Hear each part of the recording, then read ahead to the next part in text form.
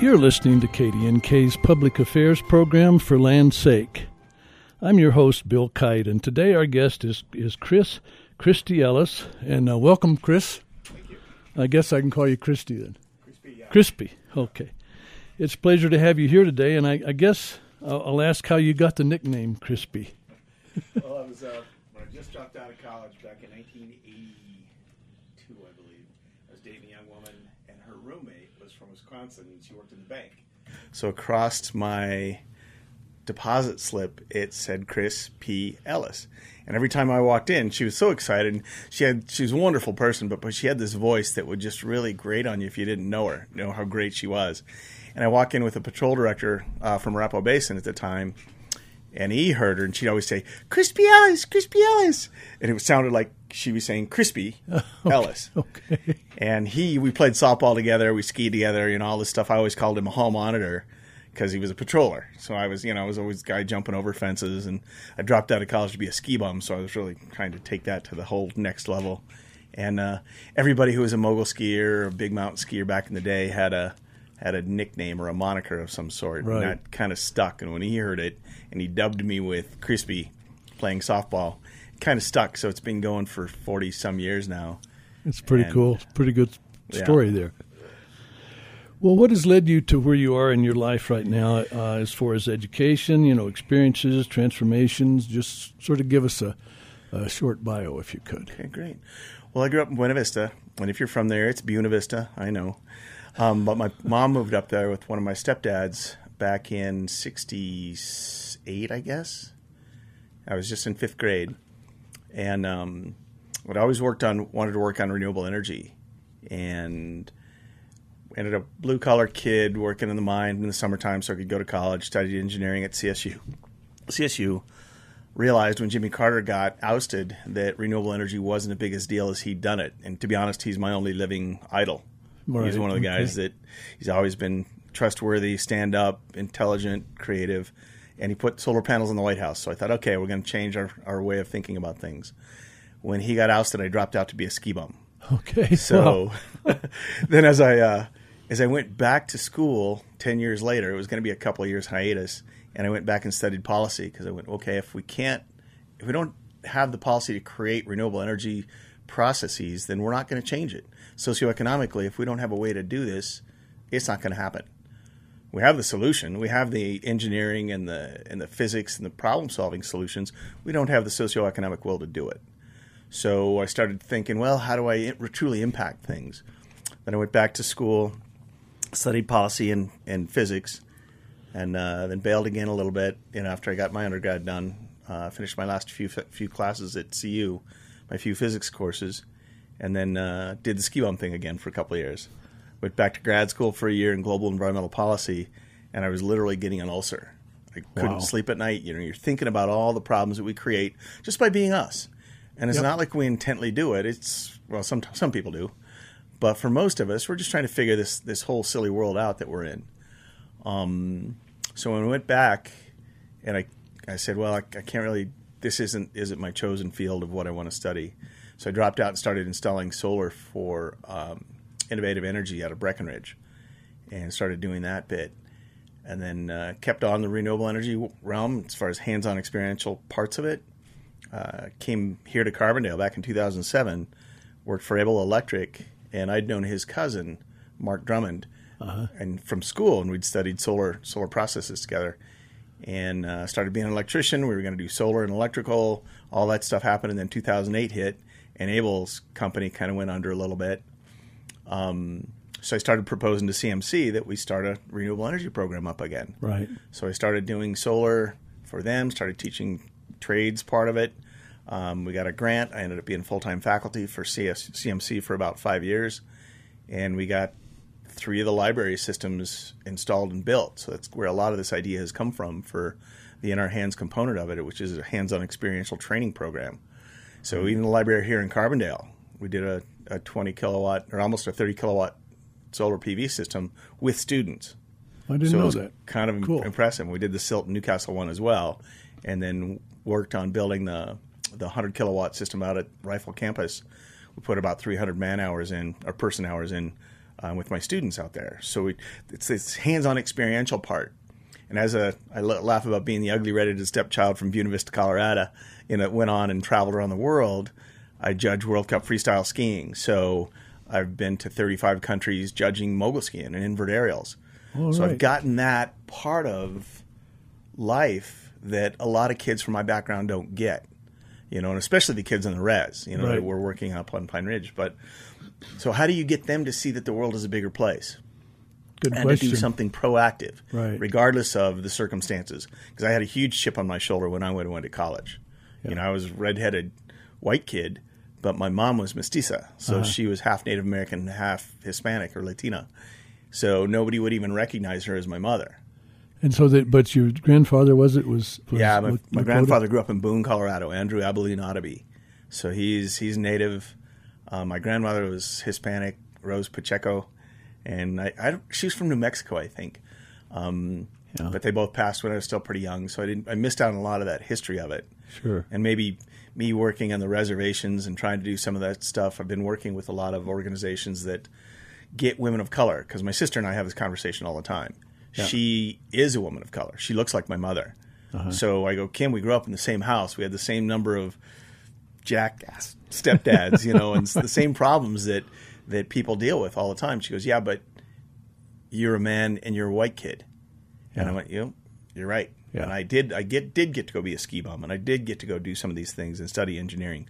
So how do we teach communities how to give back in a way that's actually functional and useful, especially to certain communities, marginalized communities that don't have those opportunities?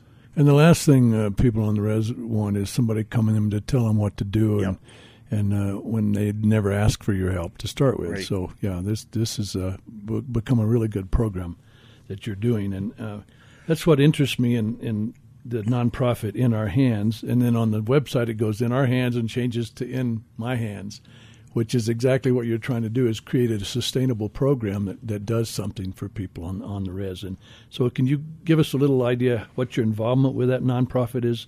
Because the byline is Resilient Homes by Those in Need. Right.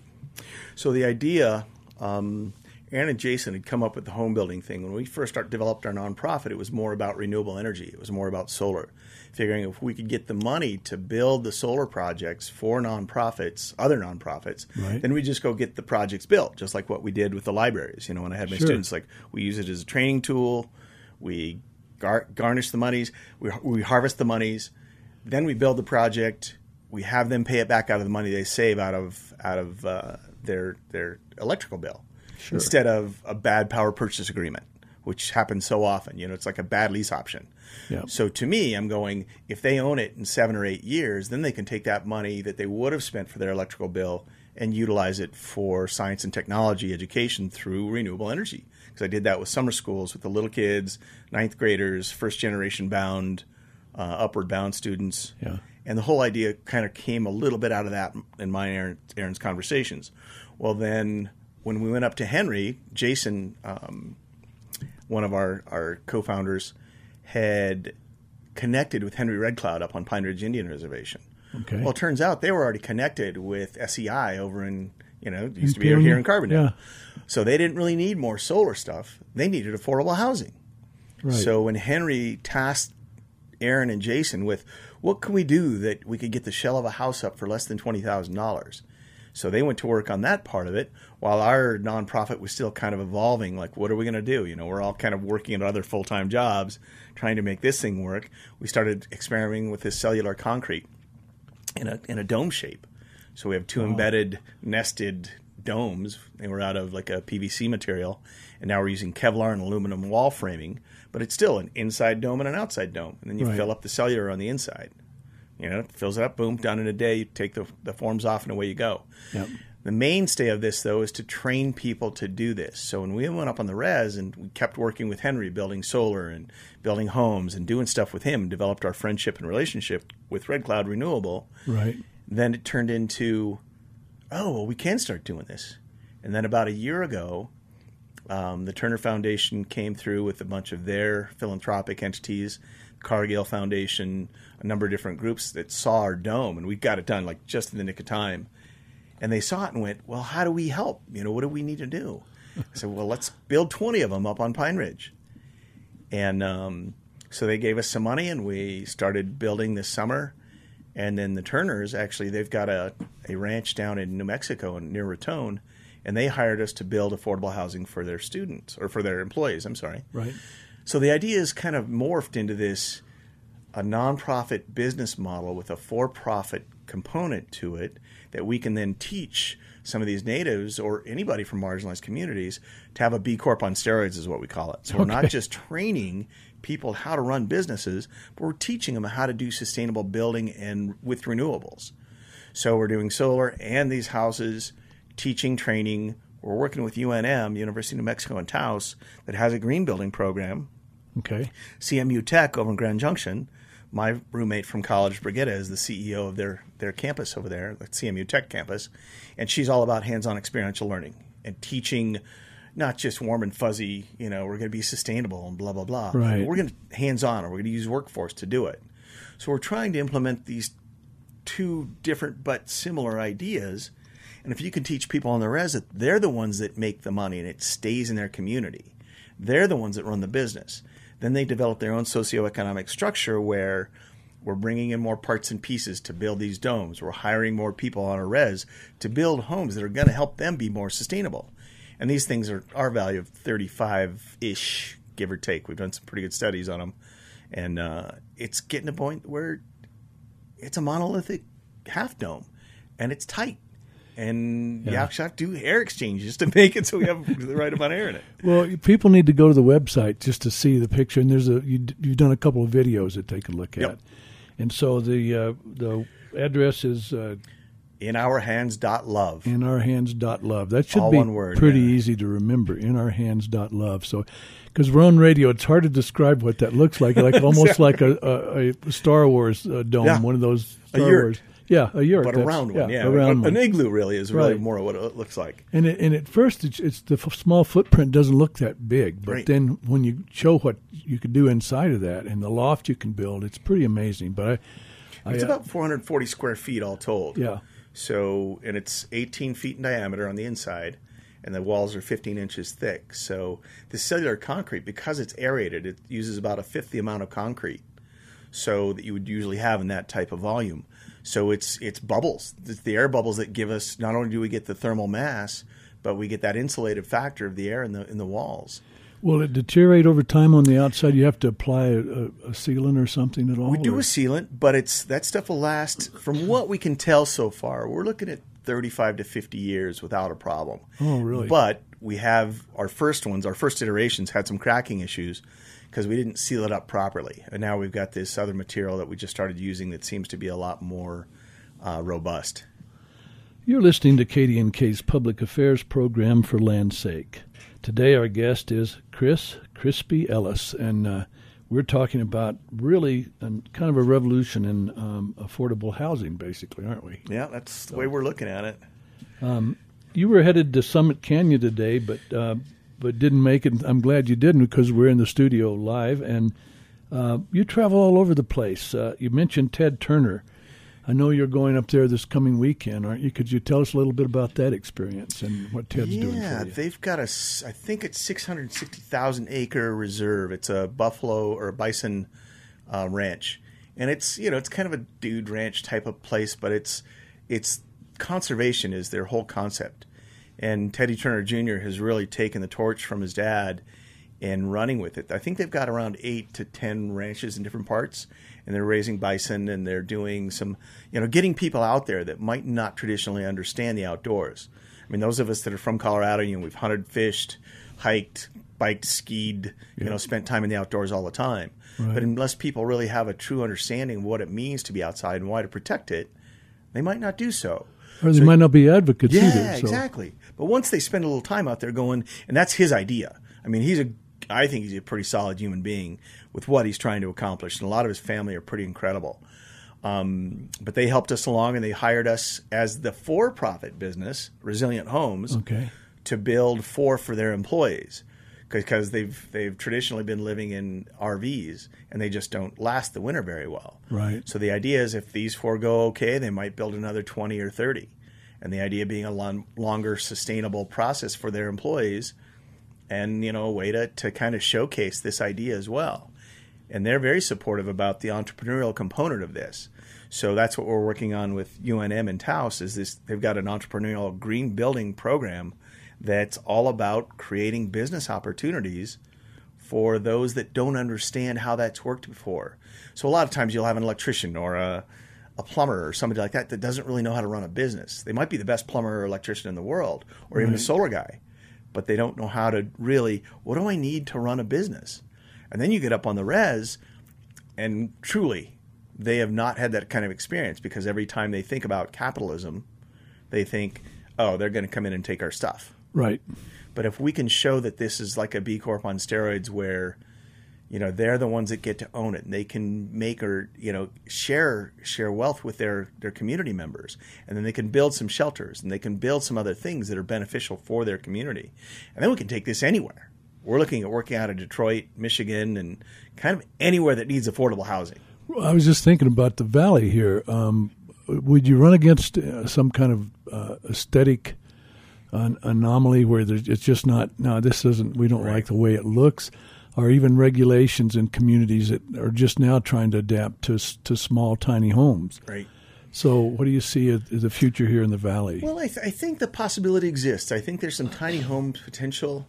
And since we've actually passed through the CID down in New Mexico and out in Massachusetts, and then we've got some structural engineers that are going to help us do it in South Dakota and in Colorado as well, because these things are structurally sound. They'll pass any inspections.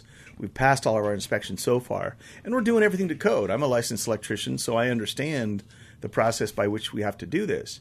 And then I've got friends in the community where we're going, okay, what's the best way to start this? So we're working with Habitat for Humanity a little bit, possibly some of the school districts, to say, okay, how do we build these in certain places? You maybe have a rental apartment there, but instead we'll have a community of these domes where you can be single house dwellings, and people can live 1 to 2, maybe even 3 people.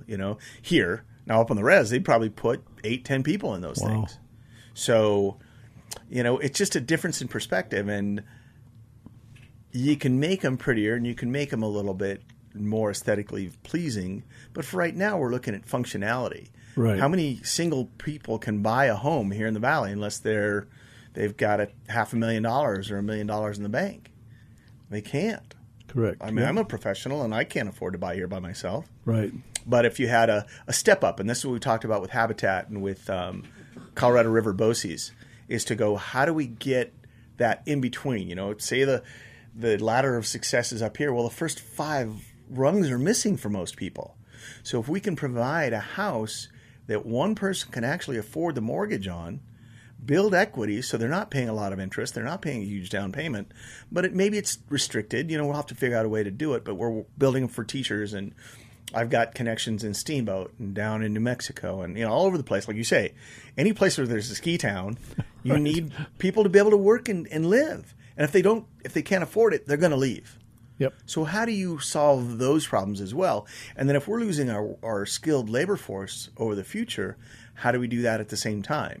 How many kids are not going to go to college? How many kids are just they're going to go do some kind of work? Well, if you can get them in a 1-year program or a certificate program, like what we did for CMC, is they came out with a NABCEP certification that could go get them an entry-level job.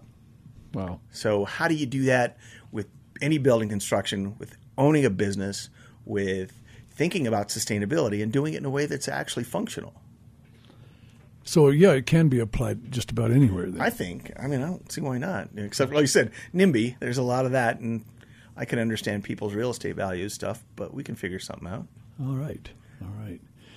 I'm sure you've had quite a few exciting experiences and stories on your many trips to do what you've been doing, especially on the res. So tell us a good story about something that happened to you that... this is a great one. Okay, good. Okay, so we're building a 20-kilowatt solar system over at Keeley Radio Station on Pine Ridge Indian Reservation.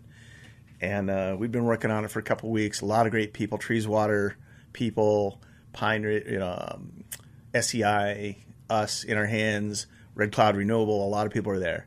And our friend Leo Bear, who's on our website, when you look at him, he actually made the cover of the Aspen Daily The news Daily Times, yeah. Megan Tackett had written an article, and he was the front page. So she used that as him. And Leo Bear is like he's our man. He's a good egg, and he was going to flip the switch on this system, and one of the electrician guys could come up, gets his board and be close to him in case he gets electrocuted. You have to knock him off. Right. So I grabbed this 2x4 and I go, Bear, it's going to hurt you more. It's going to hurt me, but I love you, man. If you get electrified, I'd rather hit you with a 2x4 than have you die, right? He goes, yeah, thanks. So Leo's been working with us for the last 3 or 4 years, and we're going to help him get set up in a business. And like I said, this is the kind of thing that you get some people that want to do some good for their community, for their reservation, for their people. And then you start turning that into skilled labor focus. And I've talked to a couple ranches, and then you get people that can grow their own food. Then we can clean our own water. Then you can be self-sustaining on every level. And I traveled to Mozambique a couple of years ago with the same idea in mind. And my friend with the Seeds organization are doing the 5 same things. They're health and wellness for women and children. Starts with clean food, clean water, clean everything. Infrastructure and renewables. Still socioeconomically responsible, and you can make money and it makes sense. Agriculture. You grow the right kinds of food. Clean water. And then the 5th component that they were trying to work on was cultural heritage retention, which is something I brought to the res from Africa, from my friends over there, and going, that's one of the things that everybody should remember their history. Right. Cultural history retention. Yeah. Okay, good. And it's one of the things that I didn't get to know my grandfather while I was an adult, so I couldn't ask him some of these things. I remember him taking me to a gathering or a powwow probably when I was little, when I was 5. Yeah. And all the Native American kids are rubbing my head because it's red. Pretty bright. I was Opie, a little Opie kid, right? And they would come up and rub me on the head to go, wow, it's like fire. And it was just one of those things that you remember those things from being a little kid, but I didn't get to engage with him on the stories that he might have been able to share with me. Right. And so maybe I'm trying to rediscover my romance of the indigenous populations in different parts of the world. So, well, that is a problem, though, with cultures, especially Indian cultures in the Southwest, of appropriating their own their art and their everything else and calling it their own. And this way you're emphasizing what their own is. Exactly. So that they can preserve it and carry it on into the future. Because I go on the res, I see the kids, just like kids here, they're so into that electronic device that they forget about their heritage. So that is really good. Mozambique, huh? Yeah, it was pretty incredible. It's the first time I'd been to Africa. So we're trying to do the same thing in South America, and then I've got some connections down in Australia. So I travel down to Australia about every 2-3 years to go judge some events. And that's what I see with the freestyle world. You see how these kids, they have great mentors, and they have their parents' support. They've got consistent this. So what is it that these kids have that these kids don't? So what I'm trying to do is to give them a sense of adventure that they can go find those things. They can find mentors, and I'm working with a lot of women in engineering and, in sciences, and trying to go, okay, let's have women teach these young women that they can be. They need an example. They don't need some redheaded ginger up there telling them, hey, you can be a scientist. Show them how to jump off a cornice. Yeah. They need women that they can relate to, that can help them along their path of enlightenment or science or whatever they choose, and recognize that they can be strong. And the same thing with young men. It's like they can realize they can be empathetic and sensitive and concerned and compassionate. So how do we teach strength not through arrogance and not through, because I have all this, I'm better than you. Because I have the answers. Yeah. It's search within a little bit and go figure it out and do something valuable for the world. I like that. That's good. Thanks. In the time we have left, I'd like to leave the listeners with if they're interested in pursuing any of this, what can they do? Oh boy, we've been scrambling. We've been on shoestring budget for a long time. So if you can donate, or if you can donate time, or you want to come down and check it out, get a hold of us. You can reach me at Crispy, CRISPY, at inourhands.love, or check out our website, donate, help. Contact Jason. Jason's our contact info on the thing, and you could either contact him if you don't remember my name, But get a hold of Jason at innerhands.love, and he'll contact me. We are on Facebook. Do whatever you can to help spread the word and go forward from there, I guess. How could they not forget Crispy? That's what I say all the time. No, it's fun, and that's why I've stuck with it. So one more time, give that address to people. So CRISPY at innerhands.love. We have a checking account here at Alpine Bank. We're working with Habitat. We're working with River Boces. I've spoken with a number of the school districts. CMC again. We're looking at maybe working with some of their sustainable program. So please reach out and contact me, or you can reach me at 970-406-1252. I live right here in Carbondale, and happy to talk with anybody all the time. Might go skiing with you? Yeah, of course. I still work for Ski-Co a little bit, and I got passes all over the world, so it works out great. I noticed the company's headquarters in wait a minute, where's back east? Massachusetts, right? Well, Aaron and Jason were going to school at Amherst College together, and they were tasked with putting together a nonprofit concept. I spoke with Aaron the year before we incorporated and talked to him about what I was trying to do with the solar thing. Well, he rolled that into the idea then, and like I said, we kind of shifted our reality once we had the domes and what tasked by Henry. But that's where we incorporated first, and this is back in 2017. So they were finished their last year of school. And then they just decided that was the easiest place to do it. So we'll probably have a branch out here at some point. All right. Well, listen, this has been a lot of fun. I wish we had more time to talk some more, because this is exciting to me. You've been listening to KDNK's For Land's Sake, and join us again at 4 o'clock on Monday, February the 12th. And until then, whatever you do to Mother Nature, do it for land's sake.